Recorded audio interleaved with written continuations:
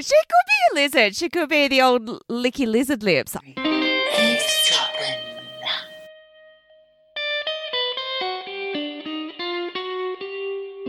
Hey, Michelle. Hello. How are you? Good, perky. You're looking perky. You're perky. Am I perky? Yeah, you perky? Well, I am perky, but when we were growing up, perky meant... Puking. Yeah. Oh, I perked up. You perked up. Mum, the bird's just perked up. But we had a bird called Mr. Perky. I can't even believe you said that. It's all about the birds. We had birds last week. We did. We did psychic birds. Well, yes, absolutely. Animals coming back as spirit form. We've got quite a lot of that in our back catalogue, haven't we, Michelle? Indeed, we do. And in fact, I had a conversation last night where people were telling me about psychic pets. So I think we need to put a pin in that and revisit. Absolutely. I know for a fact that our resident mystic... Who's modern, Tamira. She has a lot of information about psychic pets. I know that for a fact, so we'll get in touch with her. We should just introduce ourselves very quickly. I'm Geordie. And I'm Michelle. And hi, you're eavesdropping on us today. Yes, you are our eavesdroppers, but we don't mind. No, we do not. We encourage it. And you know what? I have a little stat. Stat Oh. me up with this. Okay, let's hear a stat. Stat time. Stat time. Well, thanks to our amazing eavesdroppers, we are now in the top 5% of podcasts globally. Top five. Whoop, whoop, whoop, whoop. Oh my God. Thanks, guys. I know we've jumped 5 whole percentage points. We have jumped up into the 5th percentile. Could you say it like that? Good on you, everyone, for eavesdropping. Thank you, guys. That does actually mean that we are one of probably 1 trillion podcasts that are being listened to, and it doesn't make us particularly special, but better than 10%. Better than 10. It is. So I thought that was something to celebrate, something to have a little champagne over. Well, maybe we should pop a little something special over on our Patreon page. That's right, people. Yes. You can put a little tip in our jar, or you can contribute monthly and get extra droppings, definitely, and extra other things. We haven't decided what yet because you're being a bit slow on the uptake. But that's fine. We can wait. Something I can't wait to tell you about Yes. is there is more on my favourite and yours, Melissa Caddick. Wow. Okay, Michelle, hit me with your figure sticks. What? Oh, my God. I don't even know what you're doing. Hit me. So, That's what he says. That's how he sings it. I know. He sounds like he's straining when he says that. But yeah, Melissa Caddick, she is the story that just keeps running and running. It just keeps going. So it's all kicked off again. So anyway, I'll just obviously recap. Just give a little backtrack. Some people don't know who she is. Yep. For brand new eavesdroppers who haven't yet delved into that catalogue, Melissa Caddick was the missing Sydney fraudster who swindled her friends and family out of more than $25 million. Then she cut off her own foot to pretend she's dead. That's not proven. I know. That's not Michelle's. proven. That is Michelle's theory. I think it's the bikers. Anyway, go back a year and listen to our first episode on Melissa. Yeah. Well, like I said, she's back in the news over the past few weeks. And this case has a lot of attention. So, one of Australia's biggest newspapers, Sydney Morning Herald, have teamed up with 60 Minutes. Oh, my God. Powerhouse. I know, Powerhouse. They've got a podcast called Liar Liar, Melissa Caddick and the Missing Millions. Wow. I think they stole that headline from us because I didn't say Liar Liar, but I did say Melissa Caddick and the Missing Millions. I think they've been eavesdropping on us. Anyway. They have, because they've pushed us up into the 5%, haven't they? I reckon that's what it is, yes. So there's a journalist called Kate McClearmont, and she has revealed some new details not previously known in this case. Right. So the podcast claims that they've uncovered evidence that Melissa wanted to borrow a big sum of money from a dodgy lender, which she was then going to invest in cryptocurrency. There's speculation about why she wanted to do this. And there was a psychologist who weighed in on this, saying that she obviously was getting the gilts. My words, not his. and and that she wanted to sort of hit the jackpot with buying crypto, then withdraw all the money and pay everyone back. Like her parents and whatnot. Yeah, and her friends. But I'm not sure about that because she properly buggered them, didn't she? she did, and she didn't care. She was buying diamonds and blowing the cash on holidays. And meanwhile, this is all like her friends and in particular her parents. Her particular parents. Yeah. Not good. That's their pension. They've got nothing now. These people have been left with nothing. So I think even if she had borrowed that dodgy money, put it in crypto, made a fortune, I reckon she would have gone, oh, I just saw a nice little diamond at Kanturi or whatever. Like, I think she would have spent it. I don't think she would have given with it this back. mindset, Michelle, that you've just tainted Melissa Caddick with. How do you think that a lady who loves the finer things in life would be so adamant that she's going to cut off her own foot and in particular let go of one of her favourite ASICS trainers in order to make a big getaway? I don't think she thinks like that. I think it was the bikers, and when I say bikers, I don't mean BMX bandits. No, you don't think those BMX bandits I don't came see after her? Nicole Kidman and other Australian actors, Ben Mendelsohn on BMXs coming after her. It's the bikie gangs. Well, do you know what? I'm off to Australia soon. I'm going to find you, gosh. Ben. I'm coming after you, Ben, and I'm going to He get won't you be on. there. Get you eavesdropping. Oh, poor Ben. He must be scared by that. I think statement. you'll Anyway. find him in either Byron Bay, LA, or maybe even in London. What, you don't think he's going to be hanging around in Petersham in Sydney? Petersham, no, possibly not, and definitely not Belconnen area of Canberra. Old Ben. Anyway, well, getting back to Melissa, I do think she'd cut off a foot to throw off the police, but hey ho. So there is another new fact that has come to light. Oh. It's all to do with the money she stole from her parents. And I base it on this, right? So they gave her $1.1 million to invest in an Edgecliff apartment because they actually sold their house. She was like, oh, yes, give me the money and we'll put you in this nice fancy Edgecliff apartment near where I live. Well, they have been evicted from their Edgecliff apartment.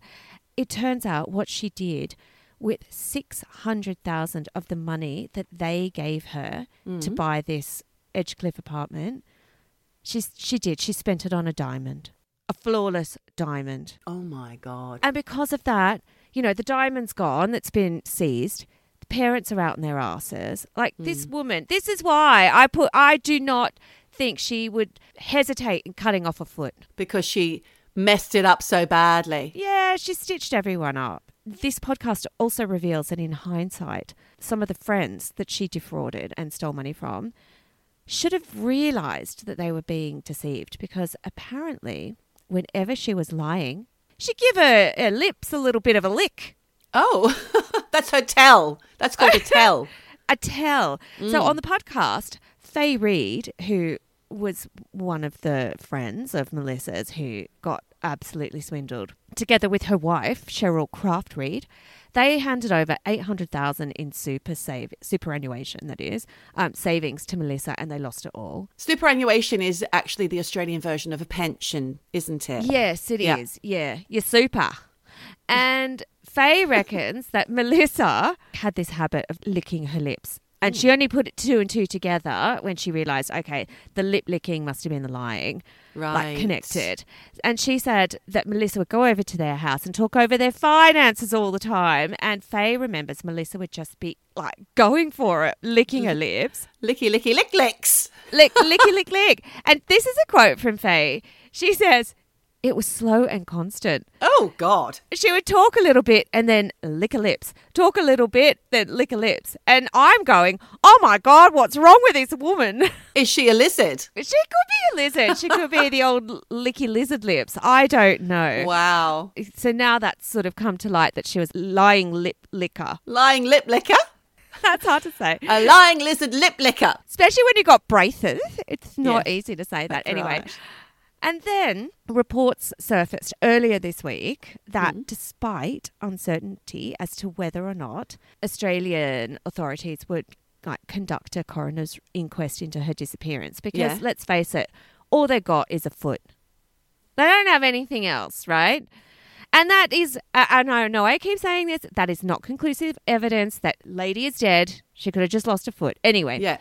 basically, like on Tuesday, they confirmed that hearings would take place between September 12 and 26 of this year into her disappearance, because police have previously suggested that they think Melissa killed herself because when she supposedly went for that run early morning and left her wallet and keys at home and never obviously been seen again except for that foot, the police reckon, that's classic signs of suicide. But I don't buy that. And do you know what? There are some criminologists who are on the same page as me. All right. Throw the police off the scent, throw them a foot.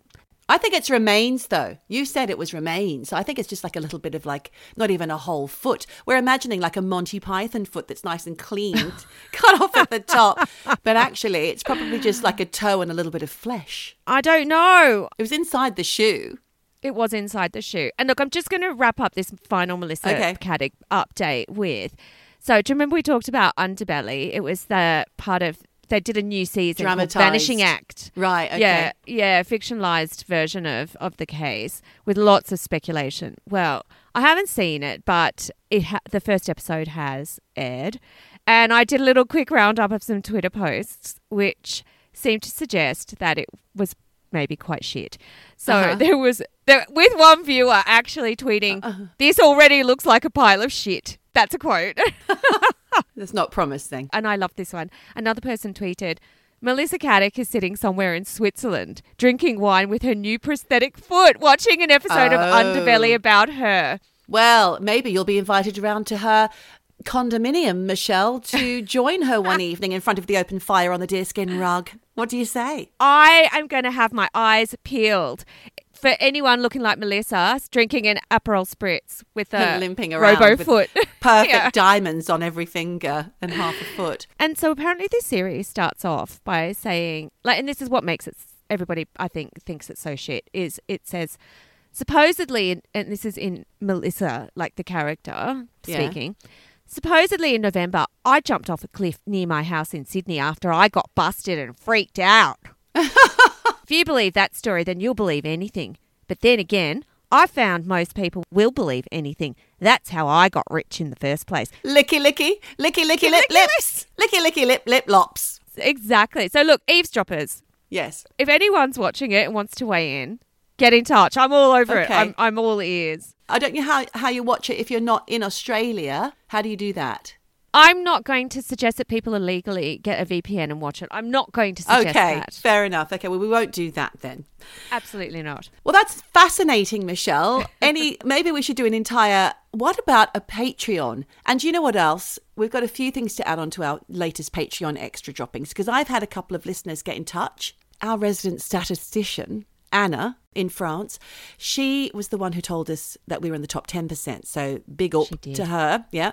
Now, she also had something to say about 2 episodes ago when we spoke about acts of God, my story that I told you about Kevin O. Smith, Pastor Kevin O. Smith, who did the massacre and was sacrificing his flock for Noah's Ark, etc. Well, I said at one point that he suggested they listen to reggae dancehall acts such as Buju Banton. And then I reminded you that in the 90s, Buju Banton had a song called Batty Boom Boom. No, Boom Batty Bye, or something like that. It was Batty Boom Bye. Yeah, which actually turned out to be horrific. Did you listen to it? There's a link in the show notes, people. Okay. People! Well, listen, no, Anna was very concerned because she said poor old Buju Banton wrote Batty Boom Bye as a teenager and he deeply regrets it now. And he's not a homophobe. He was actually 15 years old when he wrote it.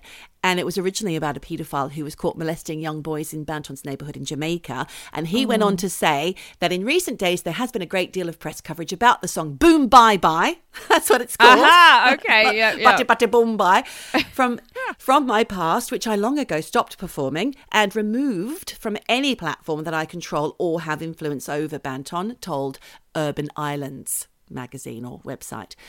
Banton hasn't performed the song since 2007. Well, I have got a link, so it is out there, but he's not in control. No one's in control of the internet, so fair play to him. Poor old Buju. But he said that on release after 7 years in prison for, I think, some kind of drugs misdemeanor. But he's out and he's very well respected in Jamaica and worldwide as a dancehall act. Then there's another eavesdropper, Björk Van Thorsen, who is in Madrid, I think. He's not Spanish, he's Icelandic.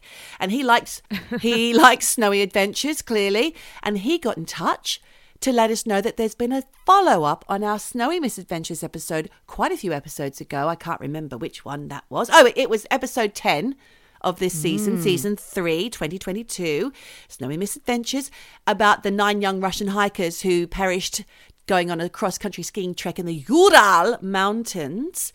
There's been some more information about that, but I'm not going to tell you. I think we should tune in. You should tune in to Patreon. Give us a tip. You can hear more about it. You're a tease, aren't you? You're a tease. Well, not only that, Michelle, but we've got 2 stories to tell today. What's our topic? Well, I'm calling it public transport disasters, is what I'm calling it. Oh, all right. I'll go with that. Yeah. Okay. So I don't know, Geordie, if you've been following the news in the past week. That's actually a broad statement. Don't even know what that means. But anyway. The answer is no. Okay, me either, really. But I have spotted this particular news piece, which it's about the Malaysia Airlines disappearance. Oh, right. That's fascinating. Yeah, and there's been renewed interest in it in the last few weeks. But I will say, Michelle, if it's not on 14 Times or the Daily Star, I won't have caught that. Jesus they're the Christ. only things I read. These are in reputable newspapers. Do you remember when this happened back in 2014? Yes, I do, very much so. And it came hot on the heels of a Russian missiles downing another Malaysian Airlines. Yeah. Because I love to fly Malaysian. I think they're one of the best airlines, and I haven't flown them since. Not that I fly very often. Well, we also had a pandemic. And so I didn't go into that Russian because they've said it's not connected. Happened beforehand, didn't it? Was no, that I first? thought it happened after. Maybe it was after. Yeah. I thought it happened after. Look, I'll put a link to that just to get, because, we're fast and loose facts here. Basically, it's one of those modern day mysteries that no one can really get their head around because to me, I remember when it happened and I just could not comprehend that a plane could literally disappear. And the reason it's been in the news recently is because National Geographic have released a documentary about the crash with loads of new theories about what could have happened to it. And look, they call it Malaysia Airlines Flight 370, but it's been shortened to MH370. And I don't know why MH, but that's what I'm going to call it. That's what the internet calls it. So I will too. But I'm going to circle back here and just do, I think, a quick recap of what went down. So on March the 8th in 2014, Malaysia Flight 370, it was a Boeing 777, it departed Kuala Lumpur en route to Beijing with 239 people on board. But 40 minutes in to what should have been a 6-hour flight, the plane massively diverted from its scheduled route and it flew off course towards the southern Indian Ocean. Then the flight just disappeared off radars. Literally disappeared off all radars. And like I said, I just remember at the time being so shocked. Like, how does a plane disappear? No one knew where this plane had gone. And everything was just sort of best guesses, which, we live in an age where we've never been more watched. We have satellites, we've got radars, we've got technology keeping tabs on everyone and everything at all times. And it just seems insane that this plane has simply vanished. And that's what happened, because literally no one had a clue where this plane might have crashed. Right. And when they realised that it hadn't touched down, and look, there's a lot of information, tiny bits of information, like the takeoff was fine, it hit a cruising altitude of 10,700 meters, which was all fine. There is a reporting system that transmitted data, which was, sent its last transmission, which was all fine. But then mysteriously it got switched off. Right. The last voice communication from the crew was logged at 1:19 a.m. and they can't 100% identify who made this last voice communication, but they think it probably was a pilot, but they don't know for sure. They said, "All right, good night." Ooh. Which seems pretty innocent. Yeah. But not when you put that in the context of all the communications got switched off. Yeah. Did they lose track of them as well on the radar? Well, the thing was, at 1:21, so 2 minutes after that last voice communication, The plane's transponder, which is like the system that communicates with air traffic control, like I said, was switched off just as they were entering Vietnamese airspace over the South China Sea. Mm-hmm. Then the plane didn't check in with controllers at Ho Chi Minh City as it flew into Vietnamese airspace. No distress call was received, just off radar. Then at 1:30, Malaysian military radars began tracking MH370 as it went off course. Then it was tracked that it turned around completely the opposite way and started flying southwest over the Malay Peninsula before heading over the Strait of Malacca. And that's a waterway that connects the Indian Ocean with the Pacific Ocean. Sounds like a Greek swear word. Malacca. I think it was, wasn't it? Oh, you Malacca. And then the military radars lost contact with MH370 as well over the Andaman Sea. Literally went off radar and no one has any clue. And the possibilities were endless with the first round of searches. So they decided to concentrate on the South China Sea. But after searches in that area found literally nothing, they decided to look at the point where the transponder was turned off. So they started searching around the Strait of Malacca and the Andaman Sea, but they found a big fat zero. Nothing was found. So then they widened the search. The search then stretched from Java southward into the Indian Ocean, southwest of Australia, into across Asia, Vietnam, Turkmenistan, the Indian Ocean, southwest of Australia and Southeast Asia, Western China, the Indian subcontinent, Central Asia. Lots of places then. They had a lot of ground to cover. Well, that's the thing. They had no fucking clue. So they were just like, let's search everywhere. It literally brought up nothing. In short, the authorities just had no idea where the plane went down, why it veered off course so dramatically. And, the search for MH370 has become the most expensive search in aviation history. But they found nothing until 16 months after the plane went down, and this was in July 2015, a piece of debris washed up on Reunion Island. And that's in the Indian Ocean, and it actually belongs to France. Okay. And after loads of testing, it was confirmed to be a piece of, on the wing, on a plane wing. When it flaps you've up. got those small flappy bits. Yep, it was one of those. Yeah. It was from MH370. And then over the next year and a half, 26 pieces of plane debris were washed up on shores of Tanzania, Mozambique, South Africa, Madagascar, Mauritius. Only 3 of these bits of plane were confirmed to be from MH370. Right. Okay. And 2 of those bits were from the cabin interior. And when experts studied these pieces, they say that it indicates that the plane had broken up. Uh-huh. And I'm like, well, yeah, fucking course. If it's broken up, if you're finding pieces, it's broken up. Maybe it broke up on landing, but are they suggesting that perhaps it broke up before landing, i.e. bomb? Well, that's, again, yes. They don't know if it broke up in the air or on impact with the ocean. One thing they did discover, because they are quite clever, I guess, is that the wing piece found at Reunion Island, it did indicate that it was not a controlled descent, meaning that it wasn't guided into the water. Which would be like an It emergency. crashed. Yeah, okay. Maybe. Like an emergency landing versus a crash. 8 years later, there are still more answers and questions about what happened to MH370.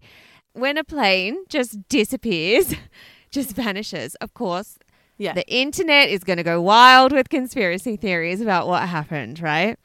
So I did a roundup of some of the best ones out there. Okay. People speculating what really happened. I know what one is already. The 37. You know the 37 one? No, I don't know the 37. Oh, well, we'll come back to mine. It's ridiculous. Okay. Well, I'm just going to put it out there because, come on, guys, you know what I'm going to kick off with. Lizards! Aliens! Aliens! Yeah, of course. Now, look, of course, there are so many threads on Reddit that theorize that, aliens hijacked the plane or aliens just plucked it out of the sky. Oh, my God. I know. And Or that broke off a little bit of the tail wing on the way. Yeah, just to like put us off the scent, a little bit like Melissa Caddick's foot.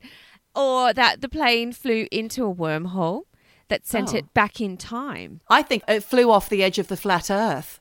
Oh my God. Is that in there? Of course it did. No, but I bet you that's what the flat earthers were like. It just He's gone straight off the edge.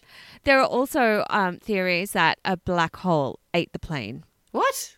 I know Oh that my it just God. basically went into a black hole. I mean, the thing is that no one knows. There are also like a theory that it was alien abduction.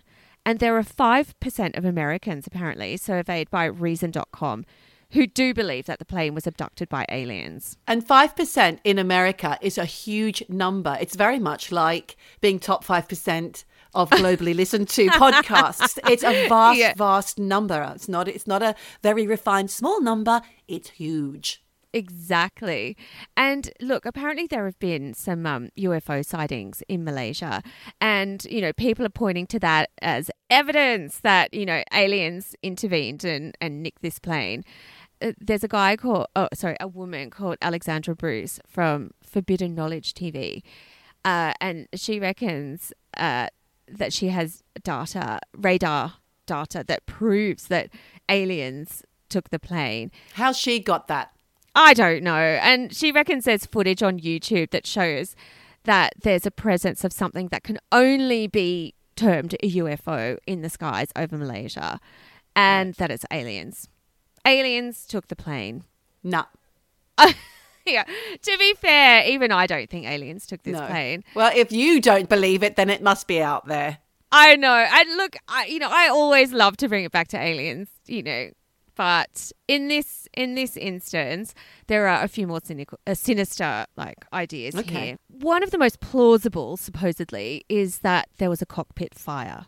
This theory actually comes from a pilot called Chris Goodfellow, and he reckons that if there was a fire in the cockpit, it would have led to the captain turning the plane around towards a nearby airstrip. So that would account for why the plane went off course. Right. And he reckons that the loss of communication with the cockpit is what would happen if there was an electrical fire. Plus, he reckons that the crew would have been really focused on flying the plane rather than radioing in a distress call.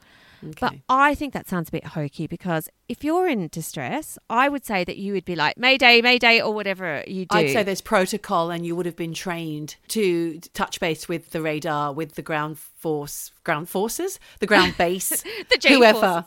The G-force. Look, I agree. I think there would have been a distress call.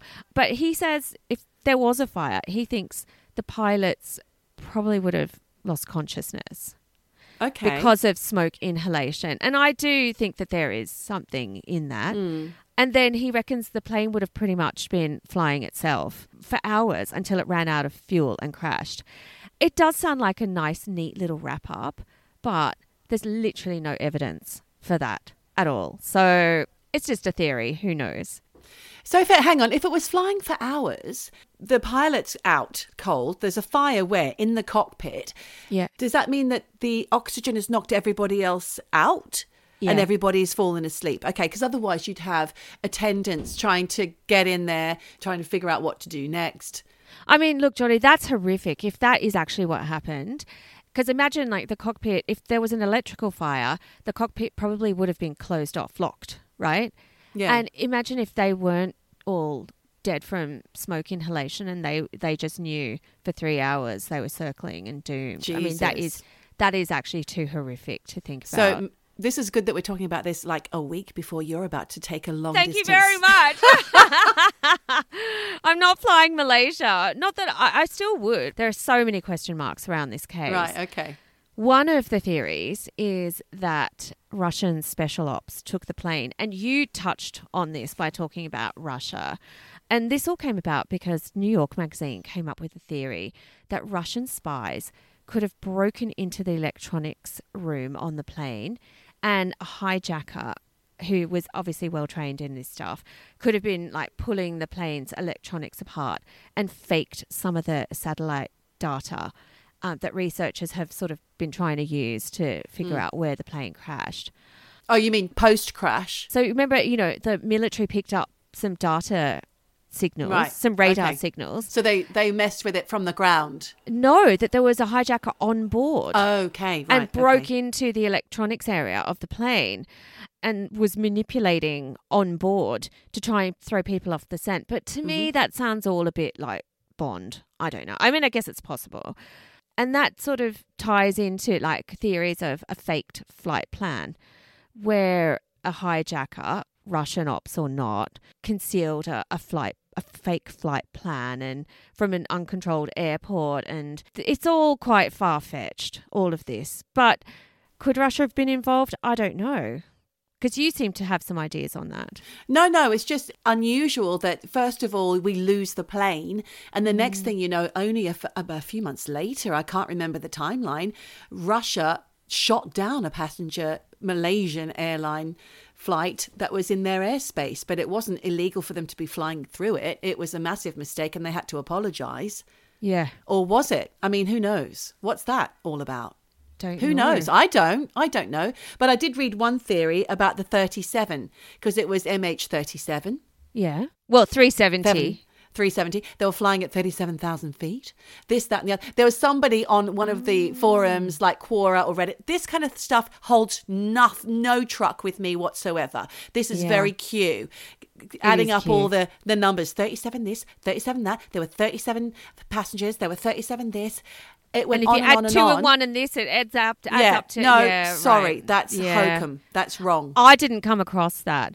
But I did hear that the pilot possibly could have been targeted and when they're groomed by a Malaysian rebel group that are opposing the Malaysian government, and that he overpowered the co-pilot and suicide missioned the plane. Or it's been covered up by the Malaysian government that he was negotiating and they didn't play ball, so he crashed the plane. And the Malaysian government are hiding the information. That is very possible because there's a lot of things that don't add up here. Basically, there was also a theory about a remote cyber hijacking. And there was a historian called Norman Davies who wrote a book called Beneath Another Sky, A Global Journey into History. And he reckons that flight MH370 had Boeing's Honeywell uninterruptible autopilot onboard computer, which he thinks could have been hacked and then reprogrammed and flown to a secret location, because he told the Sunday Times, and I've read this elsewhere too, so the plane cargo had like all of the logs of how much weight the plane was carrying, but then there was 89 kilos of cargo added to the cargo list after takeoff. Wow. And that's never been accounted for. And he reckons the plane may have been carrying sensitive material or personnel to Beijing, that he reckons it could have been something or someone on board that plane that people did not want getting to China, getting to Beijing. And that's why the plane was maybe remotely hijacked and crashed. I also heard that some people were able to reach their loved ones' phones. They were ringing long after the crash. So some believe that they did land safely. Really interesting. Because, there are other theories that like CIA was involved, that US military shot it down, because apparently the atoll of Diego Garcia. Love that name. Sounds like a footballer. And that's in the middle of the Indian Ocean. That's got a US military base on it. And there was one sort of theory that suggested the plane was there on a kamikaze mission and that the US military shot it down before it could reach its target. But then the Americans would have had to fake the satellite data and the military radar data and scooping up all the bits of the plane. That obviously, of course, has never been proven. And and that would require too many people to keep quiet about. What a mess. What a mess. This is crazy. Also ideas that North Korea took MH370 because maybe that had something to do with South Korea's claim that North Korea took out a Chinese plane earlier on the 5th of March. Oh. And there was a North Korean missile just 7 minutes after this plane went down. So, and then 3 days later, MH370 disappeared. So some people are trying to connect these two. But again, there's no evidence for that. Okay. And then there was also an Australian, this happened in March 2018. Some guy from Australia reckoned that he'd found the wreckage of MH370 using Google Earth. He'd been like combing the Indian Ocean on Google Earth for years looking for this plane. And he reckons he's found it and that it's riddled with bullet holes. Oh. And that it's located a few miles off Round Island, which is like governed by Mauritius, and that it's in a part of the ocean that hadn't been searched by crews. Right. And, you know, he also reckons that US officials are refusing to search that area and are withholding information from the public. So I don't know. But it's a lot to look at. And look, there are other ideas that there was a diplomat on board that had sensitive information, and that's why it was specifically targeted and shot down. There's like life insurance scams. Again, like there's connections between China and Edward Snowden. I mean, look, all you need to do is go online. There are millions of conspiracy theories, but the upshot here is basically the evidence they have is thin on the ground. The searches that they've conducted have basically brought up nothing. 3 bits of wreckage have shown up over the last 8 years. That's it. Wow. Where this plane is, nobody actually knows. Or where it landed or what happened to it. But we are none the wiser, and maybe we never will be. And those families just have to mourn and just assume that they didn't make it. Yep. So there it is. That is shocking. Well, I think that we should put a pin in that, Michelle, and explore that further for our Patreon extra droppings. What do you think? Great idea. Get over to Patreon. Thanks, Michelle, for that, because it's fascinating and something that I do occasionally think about, especially when I'm 30,000 feet in the air. Oh, don't. That's going to be me. Real life. True crime. True crime. Supernatural. I've got some information here. You know, it's called public transport disasters, and we don't want to scare people, but you know, shit happens, things go wrong. And I've got my story here from the Mirror, the Britannia website, and BBC News, a combination of. I was thinking the other day about King's Cross because I was supposed to go there with the kids for a half-term treat with my friends and their children, but I didn't make it. But you know that King's Cross is now unrecognisable since my commuting days working for Miss 60, and they had the headquarters there, fashion label from Italy. I used to work for them, and their headquarters was on York Way, which was only a bus ride from the station. It looks completely different. Yeah. It's been transformed, yeah. It has. It's really good. It's like a really cool place to hang out. Coal Drop Yard, and there's a wild swimming pool, and there's Dishoom and all sorts of wonderful things. But in the summer of 2005, my parents kindly made the trip over from Australia to come and visit me while I was working, but I took the week off to be with them, and we had planned a day out with my friend Julius, who you know, who also worked for the fashion company that I worked for. It was Wednesday the 7th of July, but then Julius called me very early in the morning and said, I can't get there. The tubes aren't working. There seems to have been an electrical fault. And just then my dad called out saying that something was going on. He was watching the news, so we all ran into the living room and discovered that the London bombings were happening as we watched, basically. 7/7, London bombings 7/7, otherwise known as. We didn't know it then, but it turned out that it was a coordinated suicide bomb attack on London's transport network during the morning rush hour. It started at 8:50 in the morning, 10 to 9. Explosions ripped through 3 train stations on the London Underground, killing 39. And then sadly, at Tavistock Square near Edgware Road Tube, a bomb had also gone off on a bus that evacuated commuters had piled into, the number 13.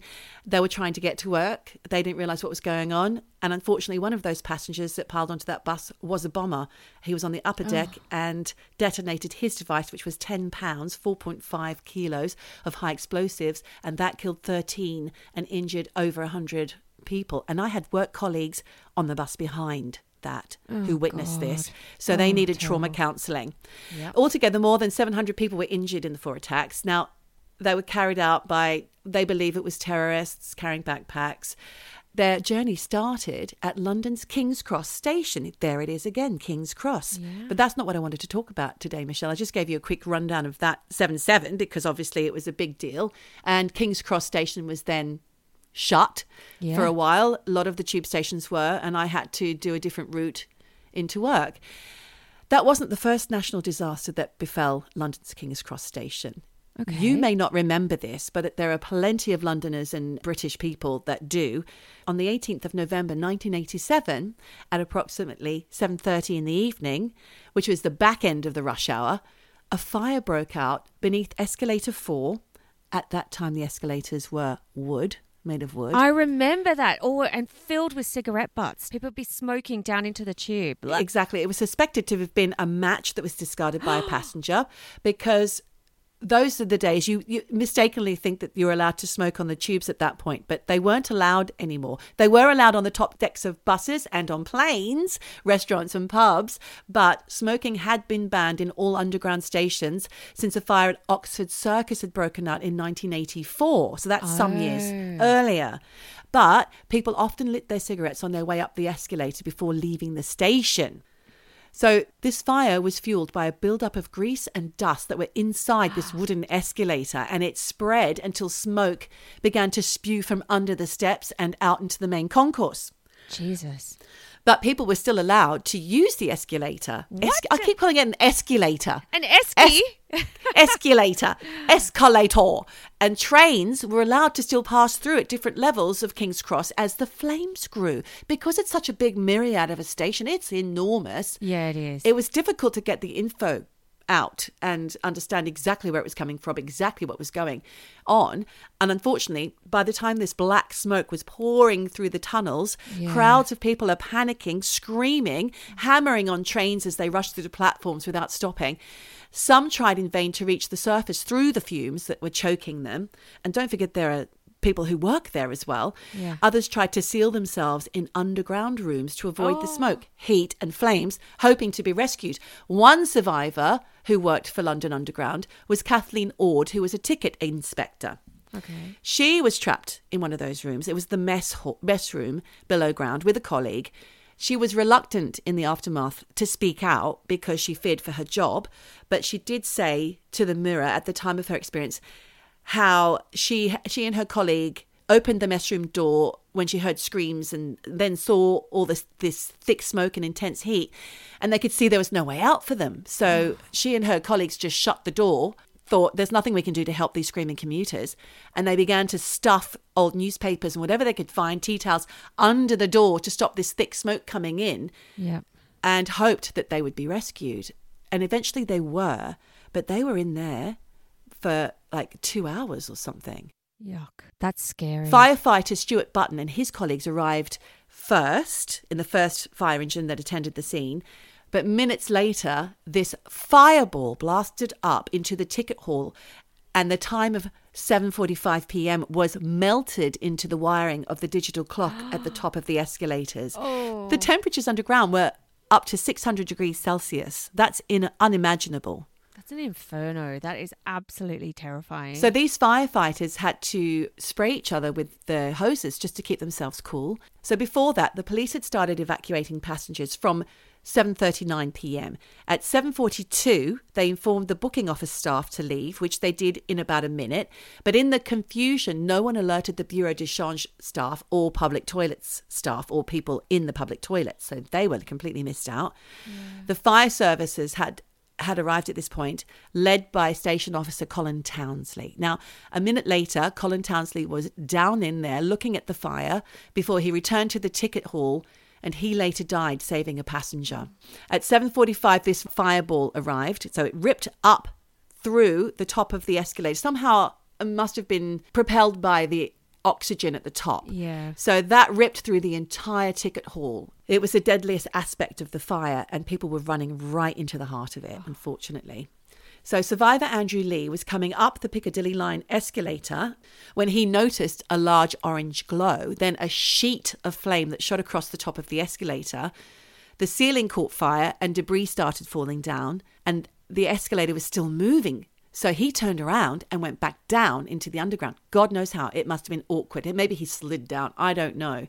Because it must have been heaving with people trying to get out of this fire. People who were at the top of the escalator were very badly burned. So he went back, Andrew Lee went back to the Victoria line and jumped on the next train out. Trains were still stopping, some of them. I mean, but that's quite lucky in a way, because you think about how big the station is. King's Cross is absolutely massive. And you can have lines that just never intersect. So you could, in theory, still have tubes running. Yeah, absolutely. And what's happening on top doesn't affect what's happening on the lines below. Yeah. But I will say, anyone who's ever been on a tube anywhere in London in summer knows how hot it is. Add to that this pressure of fire. I can't even imagine. It's awful. Well, this is winter. This is winter time. Even still. It's stifling down there. So there was another survivor who spoke to one of the publications I mentioned earlier. So Roger Crick, he led many to safety. Good on you, Rog. Like everybody else, he instinctively headed upwards through the worst of the fumes as soon as he smelled the smoke. He then found passengers in trouble. He said he was shocked also to see 3 or 4 bodies lying near him, but he had no idea what condition they were in. And until that moment, he hadn't realised the gravity of the situation. It was just a smoke-filled... There was no flames. There was no fire to speak of. It was just smoke-filled. So then he raced upwards 2 levels. He became aware that clusters of people seemed frozen in panic.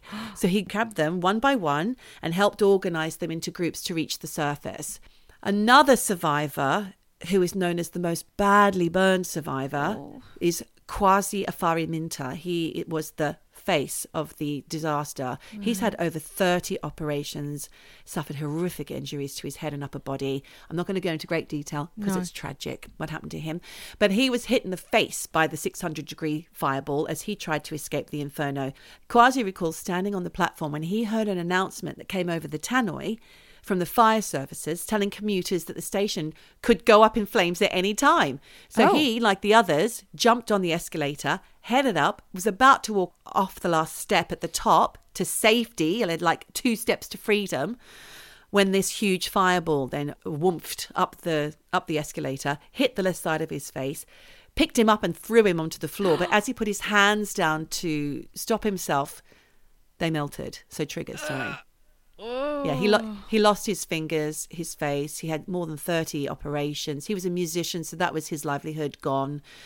It was an absolute disaster for him. Terrible. Then there's some mysteries around some of the victims in the fire.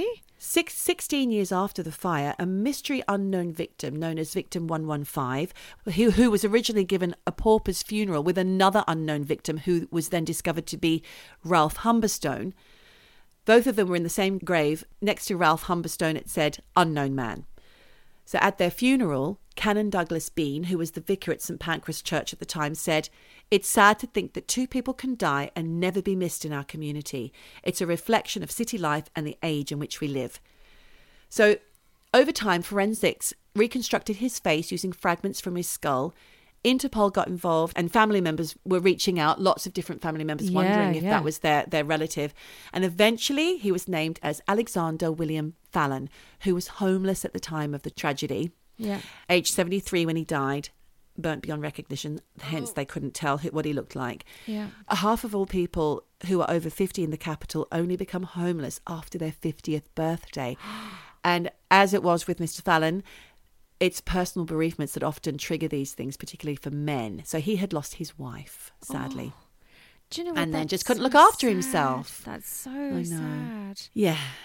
So eventually, going back to the fire, so we had the first ambulances, which were quite delayed, arriving almost 8 o'clock in the evening. So that's more than half an hour after it all started. 8:15, London Ambulance Service declares a major incident that alerts all the hospitals. And at 9:48 in the evening, the fire was finally brought under control. Wow.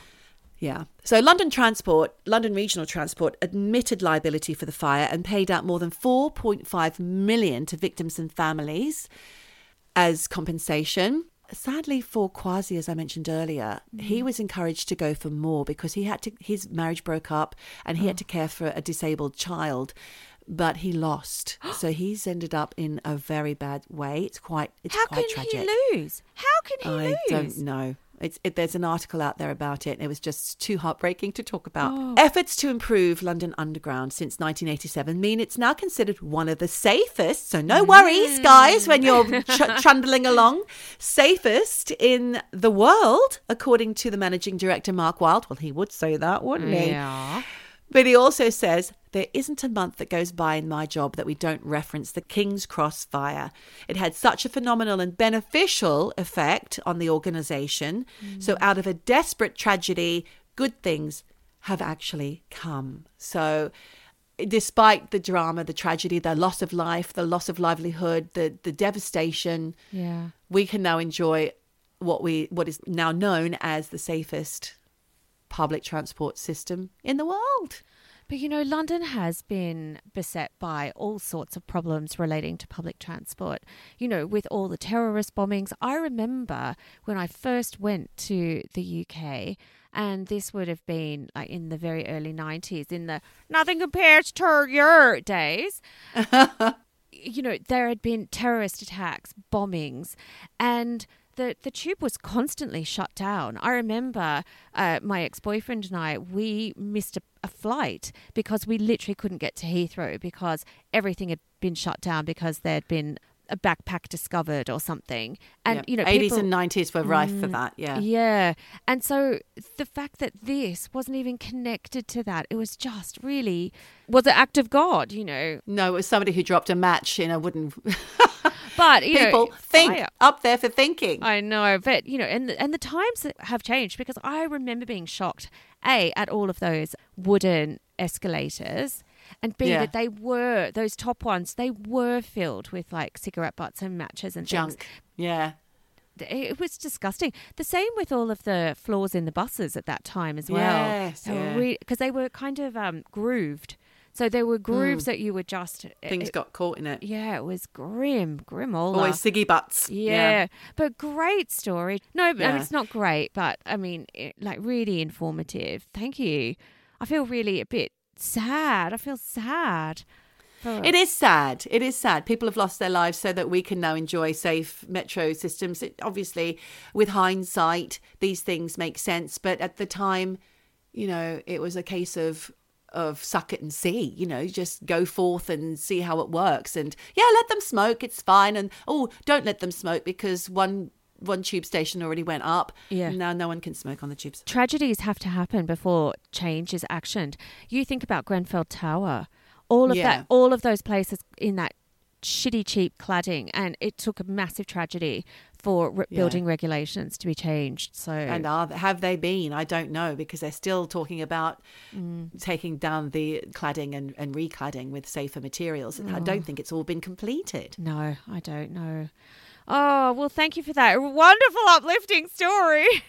So, Michelle, all you need to do now is get on a plane and just knock yourself out with Xanax or whatever your tranquilizer of choice might be. And don't worry. Don't worry if it's going down. Because you know what, actually, it's not a bad idea, because if the plane does go down, you don't want to be awake for that. You just want to be peacefully gliding off into the energy. Which I believe that you do anyway, because I think for any air disaster, the oxygen is the first thing to go and you just immediately pass out. I hope so. That would be the kindest way to go. But anyway, well... On that bright thought. Oh, mate. Yeah. Well, look, great to see your face. And Geordie, you know what comes next. Yeah, well, whatever you do. Wherever you bloody are. Just keep eavesdropping. Eavesdropping. Eavesdropping. Eavesdropping. Eavesdropping.